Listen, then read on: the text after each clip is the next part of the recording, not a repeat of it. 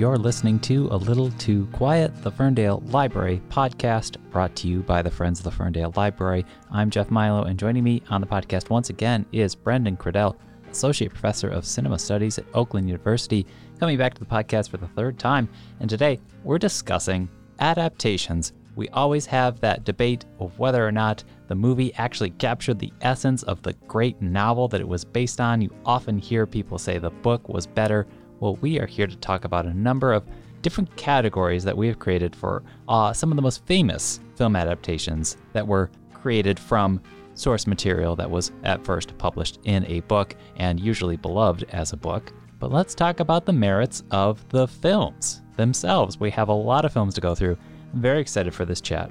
And the reason we're having Brendan Kredell back on this podcast is that we are intending to start a film discussion group later on this year, probably in the autumn, where we're going to be meeting regularly to discuss a movie that is based on a book. Are we going to talk about everything that the movie didn't get right and everything that the movie left out? Maybe so, maybe not. But we really want this film discussion group to be about, as I said, the merits of the film. And let's talk about the creative process involved, the director and the screenwriter and the actors, and maybe any of the other variables that maybe came into the production process. But yes, we will also talk about the book.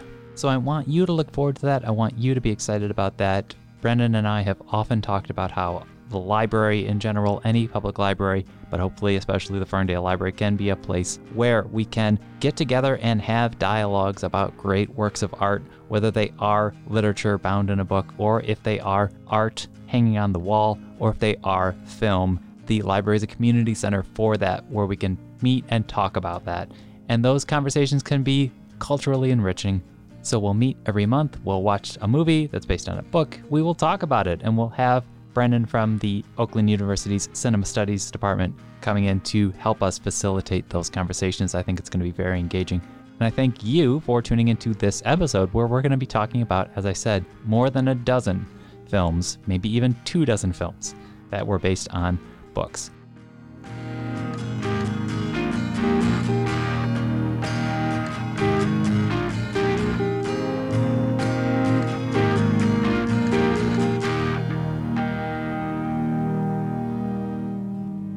I was very eager to talk to you about something very specific today, and that is the grand tradition, or whatever you call it, of major motion pictures adapting usually classic works of literature, but as we've gone into the 90s and the 2000s, just about any popular book, if it's selling enough, can become a movie. You never know. But I wanted maybe you to contextualize this for us. At the dawn of film, 1901, George Méliès era, there was this push and pull between people really not thinking that film was legitimate yet, because we had the theater, we had live actors. What were these moving pictures? It seemed a little base. I remember there were critics of it who said the theater was still better, yada, yada, yada. So I think that early on, you started to see filmmakers trying to adapt classic works of literature. I know the Phantom of the Opera was very early. Sure. I know Anna Karenina got out there and what have you. So I think that maybe that was a gesture to try to legitimize film as the high art that it could be. And then if I can just move us through the century, the 30s and 40s and 50s, we have the studio system and we have hired guns who are writing these scripts. And you have the occasional Wuthering Heights in there and Gone with the Wind, but I don't feel like you see it as often as it was. And then it starts to come back after some guy named Steven Spielberg makes a movie called Jaws. That was a major success. And in the 80s, if I could just keep rambling here, I think that you start to see that trend go up, and maybe it's attempts again for prestige films, for award films, World According to Garp, Passage to India, etc. And then Steven Spielberg makes another movie called Jurassic Park in the 90s. And then I feel like it's a free-for-all from there. Everyone wants to make movies out of books after that. That's my view of it. You've thrown the gauntlet here. So let's see. If I went back, all the way back, I'm reminded of one of my most cherished T-shirts was a birthday present from a friend of mine. Shout out to Enrique Gonzalez. And it says on it, movies ruining the book since 1920. And I didn't have the heart to tell them that they've been ruining the book for a few more years than that, even. Yeah, but 1912 the sentiment easily. is spot on. And I think you're right, Jeff, that the impulse to legitimacy is one that's both accurate, and also I think it's very easy for us today to say that and make it seem as if it's a century-old kind of way of thinking. But I think the same thing when we look today at a generation of celebrities whose fame stems from their YouTube channels or from their Instagram profiles. The desire to be taken seriously is just as real today, I think, as it was at that time, when you had a new medium that was minting a bunch of celebrities. People who very often in those days had names that were as ambiguous as those celebrities today, right? The Biograph girl of the late 1900s is essentially the PewDiePie of today. Right. And the question becomes, how do we format this into a way that looks familiar and looks, as you say, legitimate to us? And the literature adaptation, I think you're absolutely right, is a key move made in a desire to bring some kind of stability maybe to this concept. And actually, when I think of that, you're certainly right that Phantom of the Opera and the French serials like Fantomas and the Sherlock Holmes and them were all being adapted in the first years of the movie industry. But I think what's really notable is the birth of Hollywood was the move in the mid-19-teens by filmmakers to move out to California for a variety of reasons to make movies. And that first movie that we really think of as setting that template for what a Hollywood movie could be is Birth of a Nation, which itself is an adaptation of Dixon's novel, The Klansman. And so take everything that you will from that. You know, the original sin of racism is also the original sin of Hollywood. Right. And also the move to bring legitimacy into the movie business is right there from the beginning of Hollywood with the adaptation of The Watchmen, of The Klansman, rather. The Watchmen is a very different adaptation. That did inform us of structural racism going back to the 20s. Yeah. Then if I fast forward a little bit to follow the thread of what you're saying, is the thing that strikes me, actually thinking about the studio era, is that the studios were voracious consumers of cultural capital. You know, if you demonstrated any capacity to create theater, dance, swimming, shout out Esther Williams, the studios would find a way to monetize you. And it's difficult to get beyond the reaches of the studio. So difficult, in fact, that the brightest writers of their time, you know, William Faulkner is doing rewrite for the studios, and F. Scott Fitzgerald, and these writers who are the, you know, defining novelists of their era. That's not true anymore. Right. And so in a way, the relationship between literature with a capital L and Hollywood might be even at its closest at this time, if only because Hollywood bought up all of the literary talent. You publish a short story in the New Yorker and a contract from MGM would be on your desk the next day. You know, move out to Los Angeles and write up some dialogue for us. We were talking earlier about, because we have a whole list of categories here that we want to dissect. And the first category is exactly what we already touched on, is these attempts at faithful adaptations of classic literature. And you had suggested that format of the feature film is inherently biased against these kinds of adaptations, that the recourse maybe then is to try serials, try 6-part miniseries, etc., right? Yeah, no matter how many times we try it, you know, it's been thousands at least over the years, we don't ever learn the lesson that fundamentally a book and a film are different things. Truly. And to take, you know, listeners who have held a screenplay in their hand will know this, but generally speaking, the rule of thumb in the movie business is that a page of a screenplay should last about a minute of screen time. So if you think of a regular feature as being, you know, in the range of 2 hours, which is probably even on the long side, you're talking about 100 to 120 page document. This is the screenplay. And that's formatted loosely to get to 100, 120 pages. Every novel that you're going to read is obviously longer, much longer than that. So taking this conceptually dense thing and trying to to adapt it in such a way as to maintain some fidelity to the novel while at the same time making a film that is compelling is almost an impossible trick to pull off. And those adaptations that fall too far in the camp of maintaining fidelity are very often those that are least interesting to watch as films. But the trouble, of course, is when you're adapting a source text that is beloved or universally respected, you can't go too far in straying from the source text without alienating your potential audience.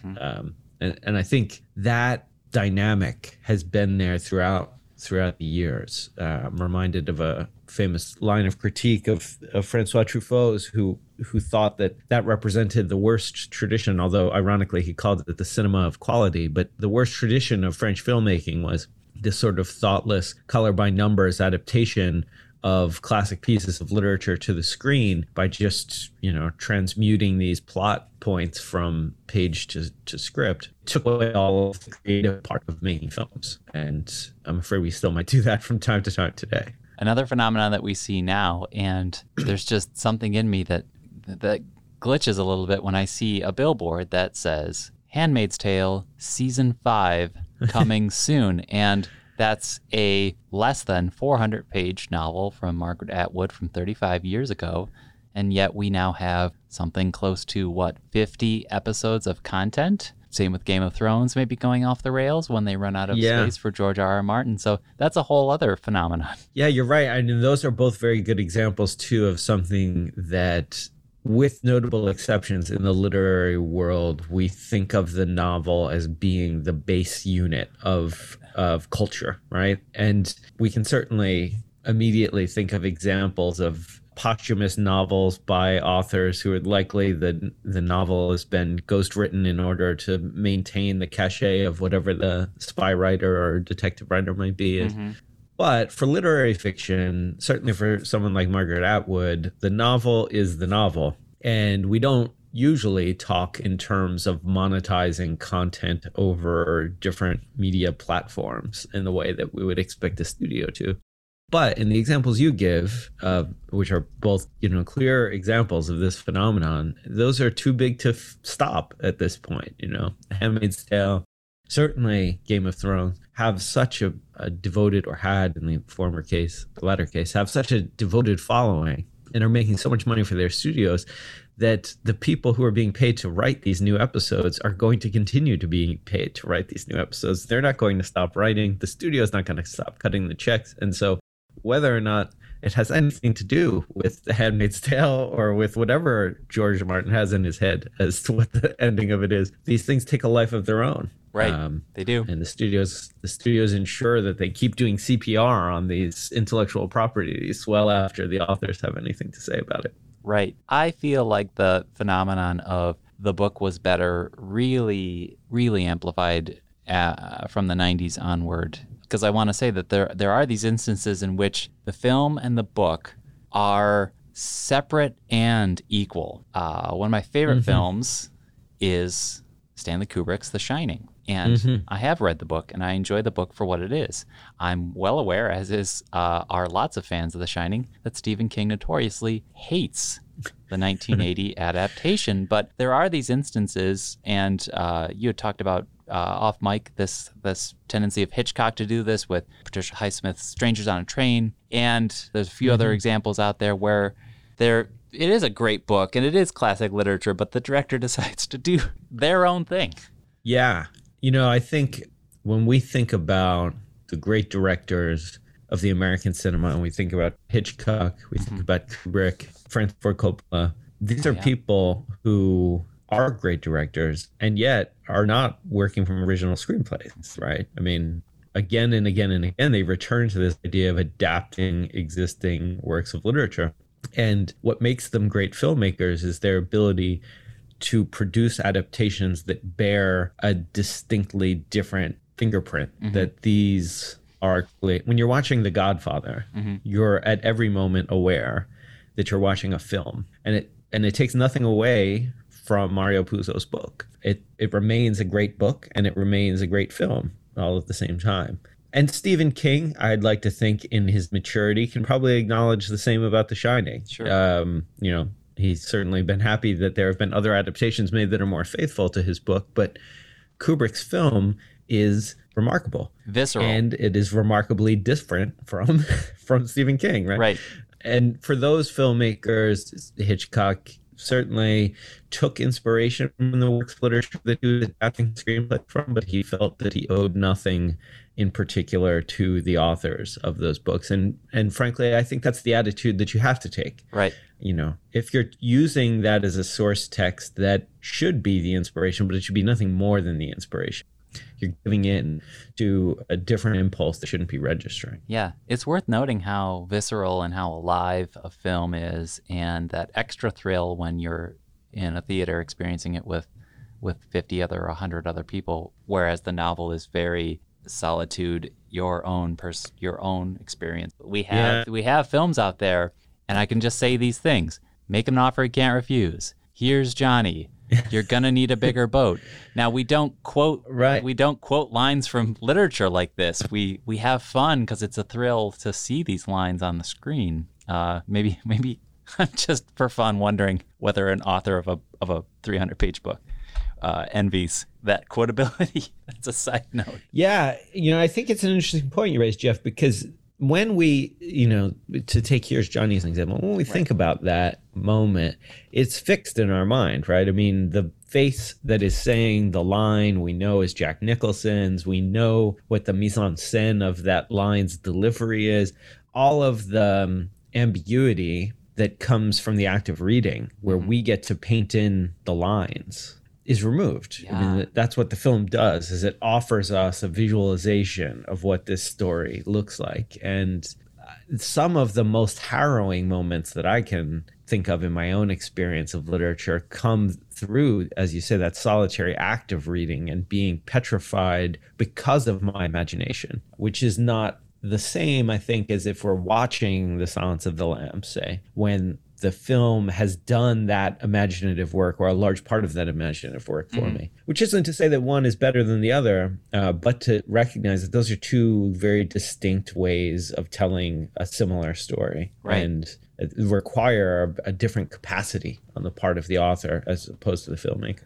We've been talking about movies that are, for lack of a less generous word, unfaithful. In a way, The Shining or Apocalypse Now diverging from their source material. There is this other group that does change things up, but follows the same narrative arcs, and to an extent the same plot points. We have these movies that will take a book and maybe just set it in a different city. Movies that take a very classic work and adapt it to a modern era, usually in a glitzy city, again, usually American city. We had High Fidelity, Nick Hornby it's set over in London, I believe. We bring it here to John Cusack in Chicago. And it works, but it's a change that still follows the mold, right?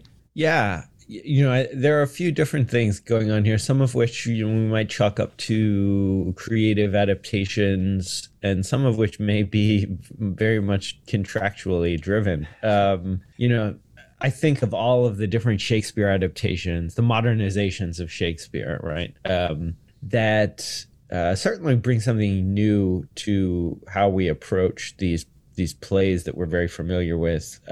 Or Austen. And in this, yeah. Right. And we could add Jane Austen to this, and all sorts of examples of these classic stories being updated to the modern time, some of which are very interesting, some of which we could leave by the side. But then, and I'm speculating here, I actually don't know this to be true, but with the case of a contemporary novel like Hornby's High Fidelity, it's also the case that when an adaptation or any film is being made, there's so many negotiations that have to happen about who the stars are that are going to be attached to the film, who the director is, what their conditions of attachment are. And it's entirely possible, at least certainly we could speculate, that a condition of getting Cusack to play that part is relocating the film from London to the US. So I guess I'm driving at the point that sometimes these questions about adaptation are driven by creative impulse. Certainly when Kubrick rewrites The Shining, it's done to pull different themes from a story. But sometimes it's also entirely driven by market dynamics. And that doesn't make the film any less interesting, right? That High Fidelity, the book, and High Fidelity, the film can stand apart as both worthy of our time, despite the fact that they take divergent paths through the world. We have had situations where, I'll just say, A Star is Born. We've had we've had a new, for the joke has been, we've almost had a new Star is Born almost every 20 years. It's maybe closer to every 30 years, and there have been 4 versions at this point. There have been many versions of Little Women, including Greta Gerwig's most recent. And there's this other phenomenon, and I think we will probably see more of it happening every once in a while, but there are films that are produced in Europe or elsewhere that were based on European works, and then they're bringing them over here to American Hollywood system. Girl with Dragon Tattoo from Sweden comes to mind. That feels like it complicates things even further. The signal almost gets blurred with each new resketching. Yeah, I mean, I think you're absolutely right. You're pointing in my mind at a couple of things there. One of which is a reminder that predates literature itself. I mean, it reminds us of the oral tradition that we enjoy hearing the same stories told again and again. That's the myth-making function. The hero's journey, Luke Skywalker, it all fits. Right. And so certainly Hollywood loves to tell the story of A Star is Born because it is the foundational myth of Hollywood, and the cautionary myth of Hollywood, wrapped up into one. So each new generation revisits it to bring to it what is unique to that generation. But fundamentally, the story hasn't really changed since the 1920s. And that's worth noting. Also worth noting, I think, and you're pointing to this and talking about the girl with the dragon tattoo, but I would think even further back to the films that we were talking about last time I was chatting with you, the films of Akira Kurosawa, that filmmaking and storytelling has been global almost since the beginning, actually. And that global circulation of storytelling works in both directions, so that the same sort of structures of storytelling that emerge out of Hollywood influence the way in which storytellers in other countries are approaching how they tell their stories. And then likewise, that recirculates back to Hollywood. And we see this constant evolution in the way that filmmaking gets made. Now, that's the positive spin on it. The negative spin would be that the girl with the dragon tattoo, the girl with pearl earrings, is a different film. Right. The girl with the dragon tattoo is a great film, and it's original. And the need for a remake in order to make it presumably more palatable to American audiences is, in some way of thinking, unfortunate. We could have used that time to make another film that was more interesting. Maybe. Right. But still, it was a good film, the American version, and I know we have more like it ahead of us. So I'm sure that phenomenon of the remake won't die off. Yeah, and even as a tangent, there are folks out there who are fans of that film, and they are to an extent a little regretful that it will never continue on. It's just a fascinating practice of Hollywood to throw so much money at something and then just kind of abandon it. Yeah, and I mean, it would be interesting, especially from the perspective of a library, to know how those films activate the books. I mean, Larson's books had achieved a certain fame prior to the release of the films within the United States, but nothing on the level of the amount of fame that was sent their way after those films came out. Where you couldn't walk through an airport without seeing them on display. Sure. That's why. But we have to. I think that we're going to sound like we are on our high horse here, but I'll just say it anyway. It is always much more interesting when you, in the modern era especially, when you see a book tackled by someone we would call an auteur, and David Fincher, of course, because he has his own signature. And then, which leads me into my favorite category that we're going to talk about, and I'm going to bring in Paul Thomas Anderson and Terry Gilliam here, who are also auteurs in their own sense. This whole thing that we always talk about springs from the debate of someone who really loved the book saying the book was better. It's a quote. It's a hashtag. It's a soapbox. There are films out there that are based on books, and someone who read the book and someone who watched the movie love them equally. It isn't so much that the director of an adaptation is subversive or defiant in a Kubrickian sort of, I'm going to do whatever I want, Stephen King, Schmeven King, and just throw that out. There are these films out there. Paul Thomas Anderson had Inherent Vice. Tim Burton took on A Big Fish, and then we had Terry Gilliam taking on Fear and Loathing in Las Vegas by Hunter S. Thompson. Now, those three books are thick with atmosphere and thick with very vibrant dialogue too. And the director is kind of doing their own thing, but celebrating that atmosphere, if you know what I mean, celebrating the vibe of the book. And people who have experienced both recognize that the vibe is linked in a way, right? I think you're absolutely right. I mean, and that would be the argument for what distinguishes a successful adaptation from a less successful one. Yeah. Because, I mean, the work of Thomas Pynchon, the work of Hunter Thompson, these are difficult books to adapt for a reason. There's a reason why no one had made a Pynchon film prior to Inherent Vice, because the books are really difficult to get on screen. They have their own pace. Likewise with Thompson, it's anyone who's read Fear and Loathing is aware of his inimitable style.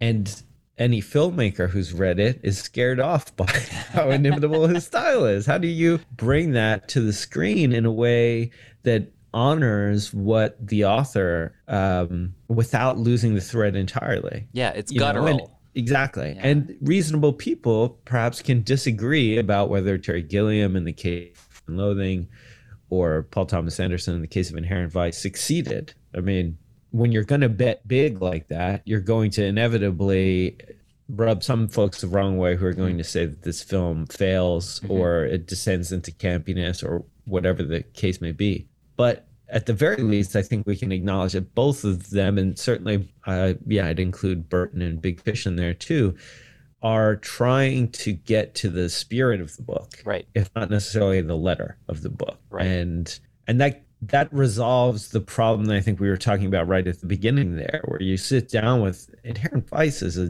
doorstopper of a book, and it's, just not something that as you read it, you think to yourself, oh, right, here's this scene and here's this scene and here's that. Oh, this is a piece of cake. We can knock this out. It is not plotted in the way that a screenplay is plotted. And the work of adapting anything, be it a novel or a piece of journalism to the screen, is a matter of emplotment, of taking a story and breaking it into discrete scenes that can be filmed for the camera.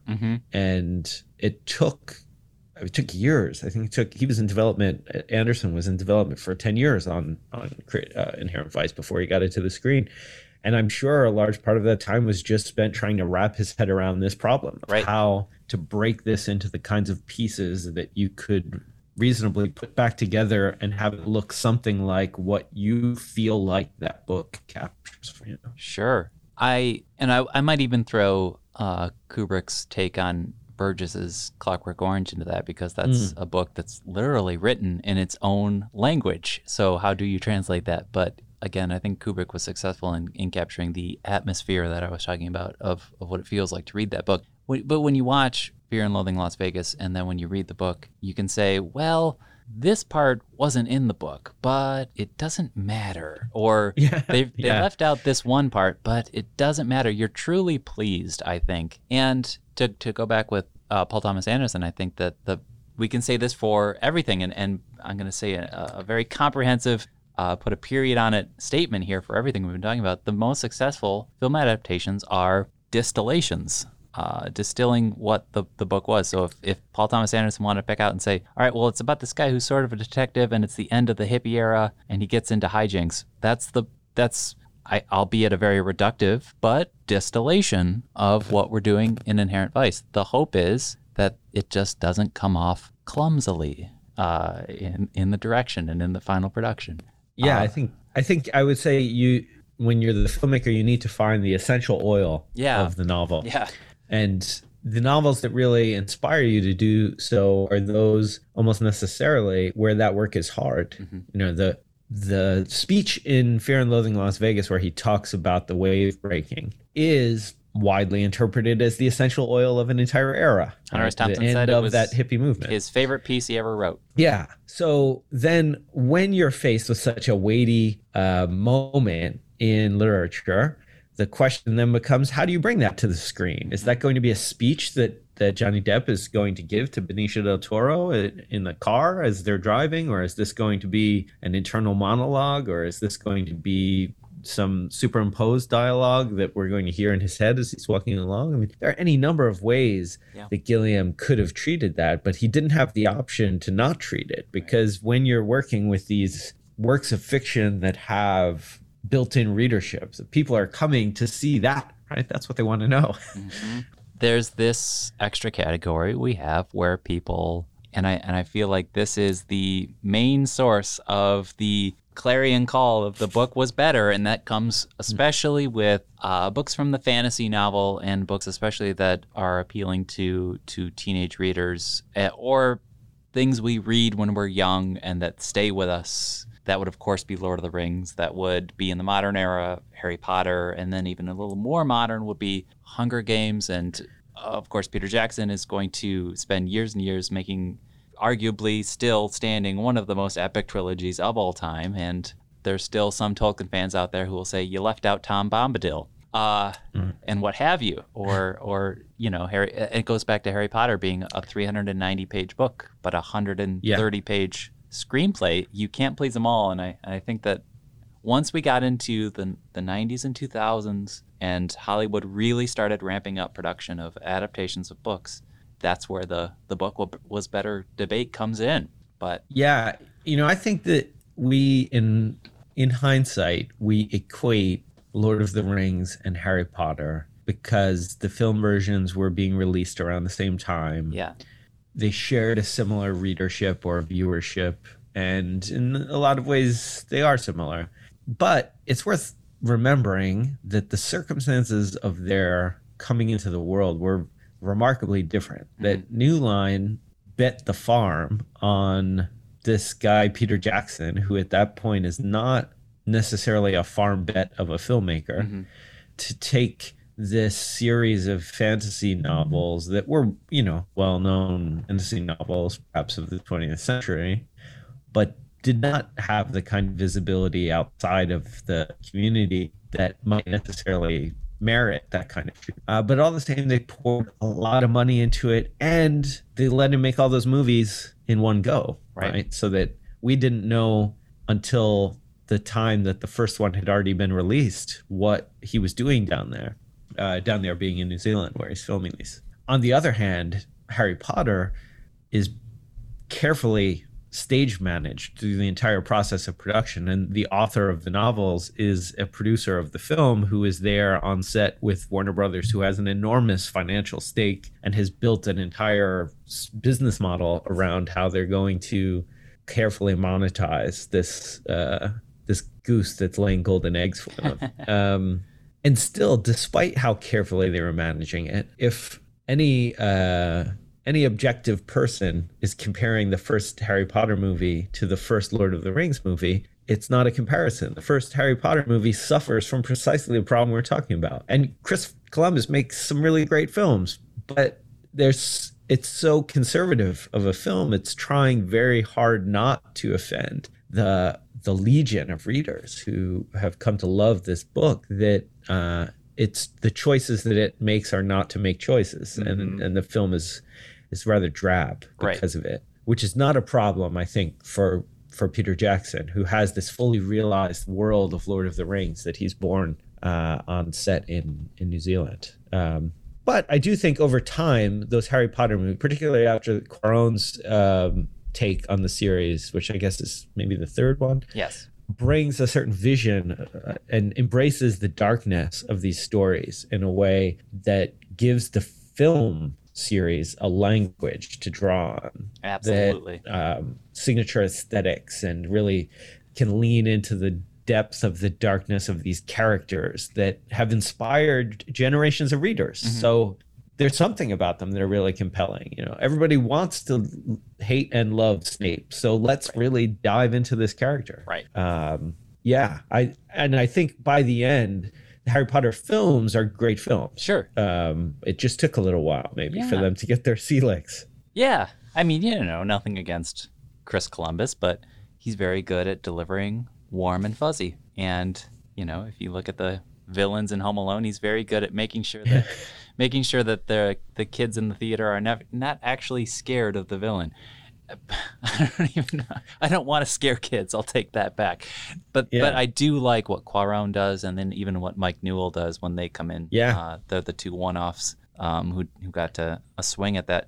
I wanted to move on to a new category, and there are instances in which it is a very popular book and it is a bestseller, and the movie kind of flops. It kind of is a bounced check, so to speak. And the most recent example I could draw from is a big hit from 2018 in the literary world was Donna Tartt's Goldfinch, and it was attempted to be translated in what very much looked like an Oscar swing. And not only did no one go see it, but the critics were not thrilled as well. But we also have these diminishing returns of Tom Clancy novels in a post-Harrison Ford world. Yeah. And even my mother's favorite authors is Lee Child, who has the very popular Jack Reacher novel series. A, that's a great setup. B, put Tom Cruise in there. It should be a hit, and yet it isn't. So yeah, I don't know how that happened. There's a lot going on, and it reminds us that nothing is promised. Like, right. You have to actually make the films, and sometimes you make them and they're not interesting. Sometimes the decisions you make before you make them ensure that there's going to be problems. I mean, I will bow down before no one in my appreciation of Tom Cruise action movies. Yeah. I'm there for everything from Top Gun on to Mission Impossible 25. Sure.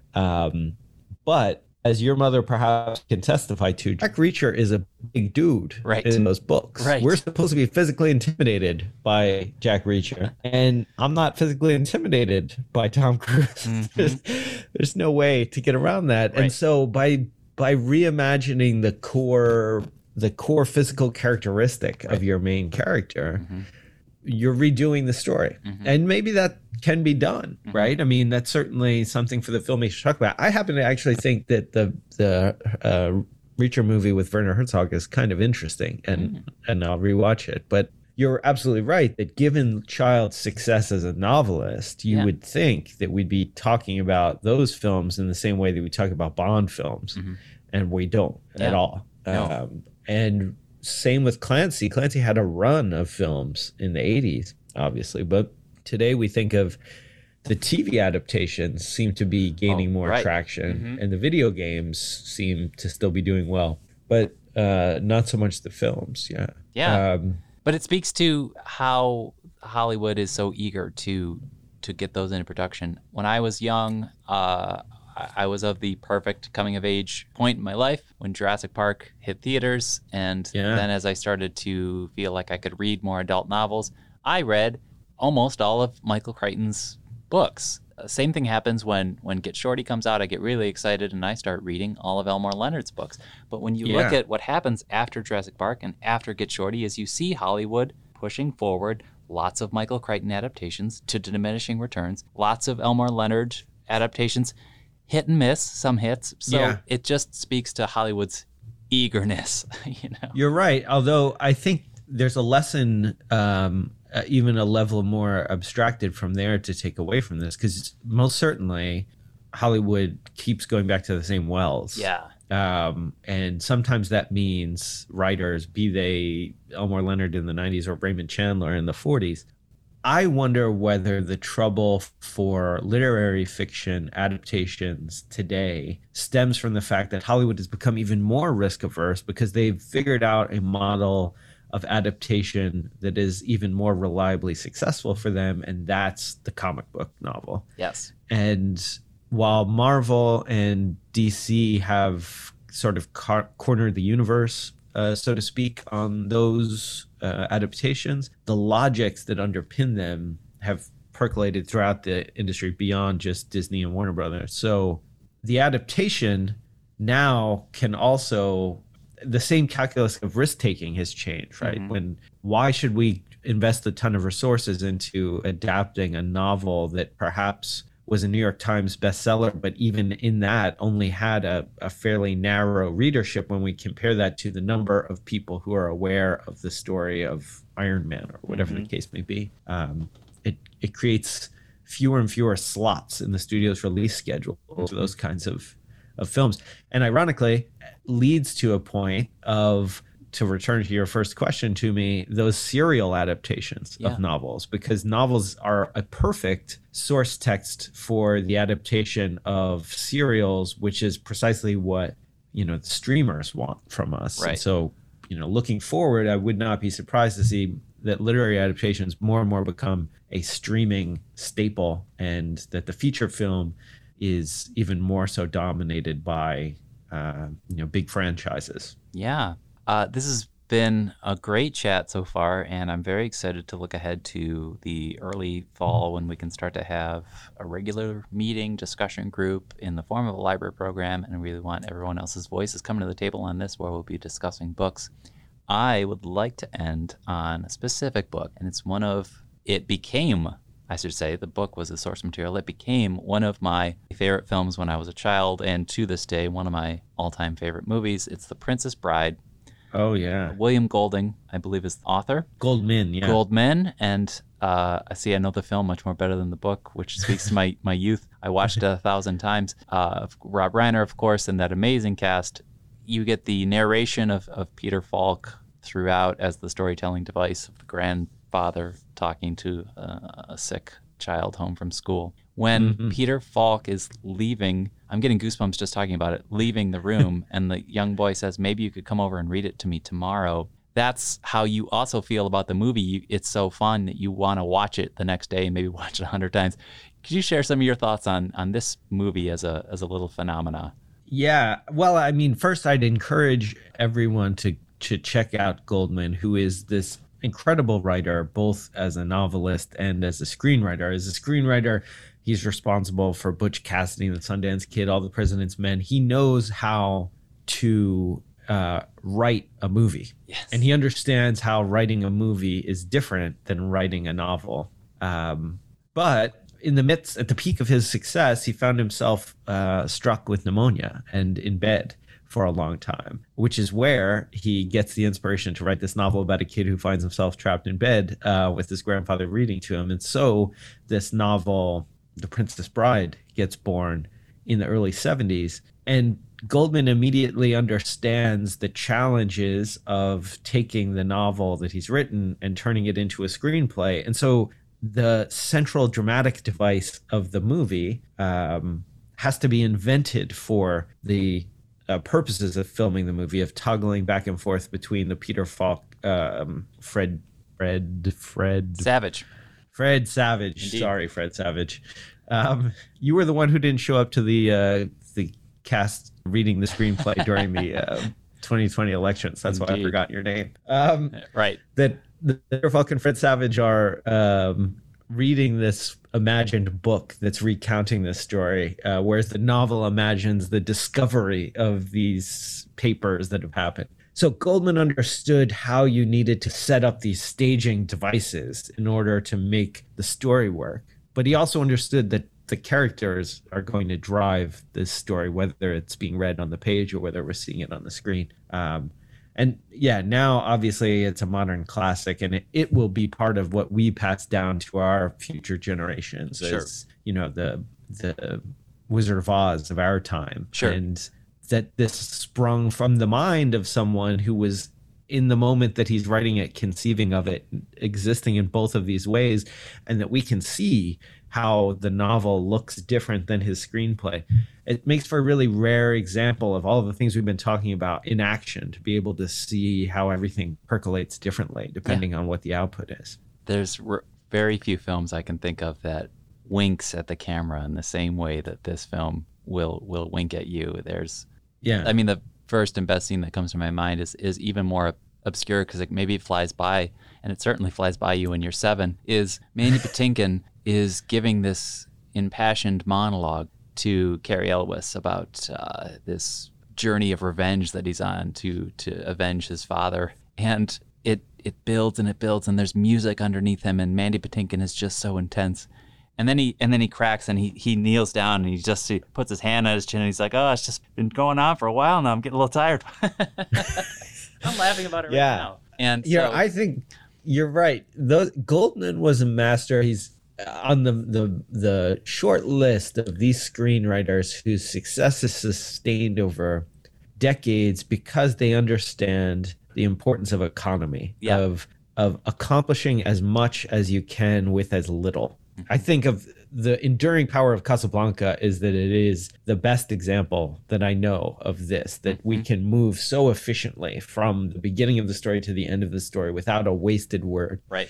And the same can be said for All the President's Men or for The Princess Bride, that everything seems extraordinarily rich in detail when you're in the scene. And then when you step back from the scene and you think about how all the pieces fit together, you realize nothing was included for us that wasn't absolutely necessary to get us from where we needed to start to where we needed to end. It's remarkable. If I could write like that, I would be a very, very happy man. But there are only a few William Goldmans walking the earth at any given time. And so for the rest of us, we should just be so lucky as to watch us. Sure. And that's why as we get ready to start this club, this group later in the season here, is I want that to be a bit of a refrain for when we're talking about more films in the future that are based on books. This refrain of, and it goes for the successful ones, but this refrain of, it ain't as easy as it looks.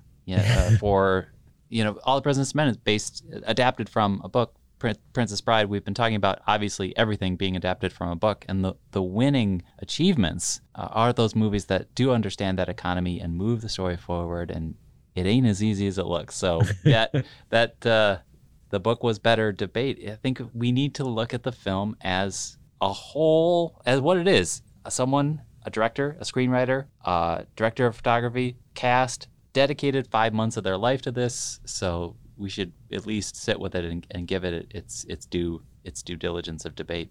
Well said. And on that note, we thank you again for joining us, Brendan Kredell, and everyone stay tuned for more information about our new group where we'll be talking about how, maybe the book was better, but let's really analyze the film. So thank you again. Looking forward to it, Jeff. Thank you for having me, and I'll look forward to the next time.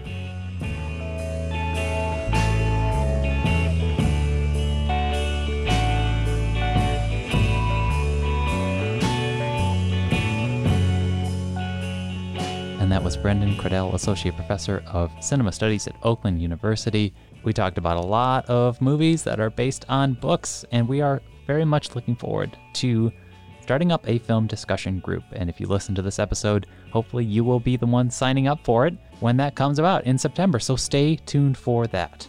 And that is our episode for this week. It's A Little Too Quiet, the Ferndale Library podcast, brought to you by the Friends of the Ferndale Library. My name is Jeff Milo, and the music that you hear coming in and out of this podcast is by local musician Chad Stocker. Visit ferndalefriends.org if you want to find more information on how to support this podcast, or you can just follow us, like us, leave a comment, or tell your friends. And if you liked this episode, please share it to social media. Also, if you liked this episode, please, again, stay tuned for that forthcoming film discussion group. We'll be back again with more soon. Thanks for listening to this episode.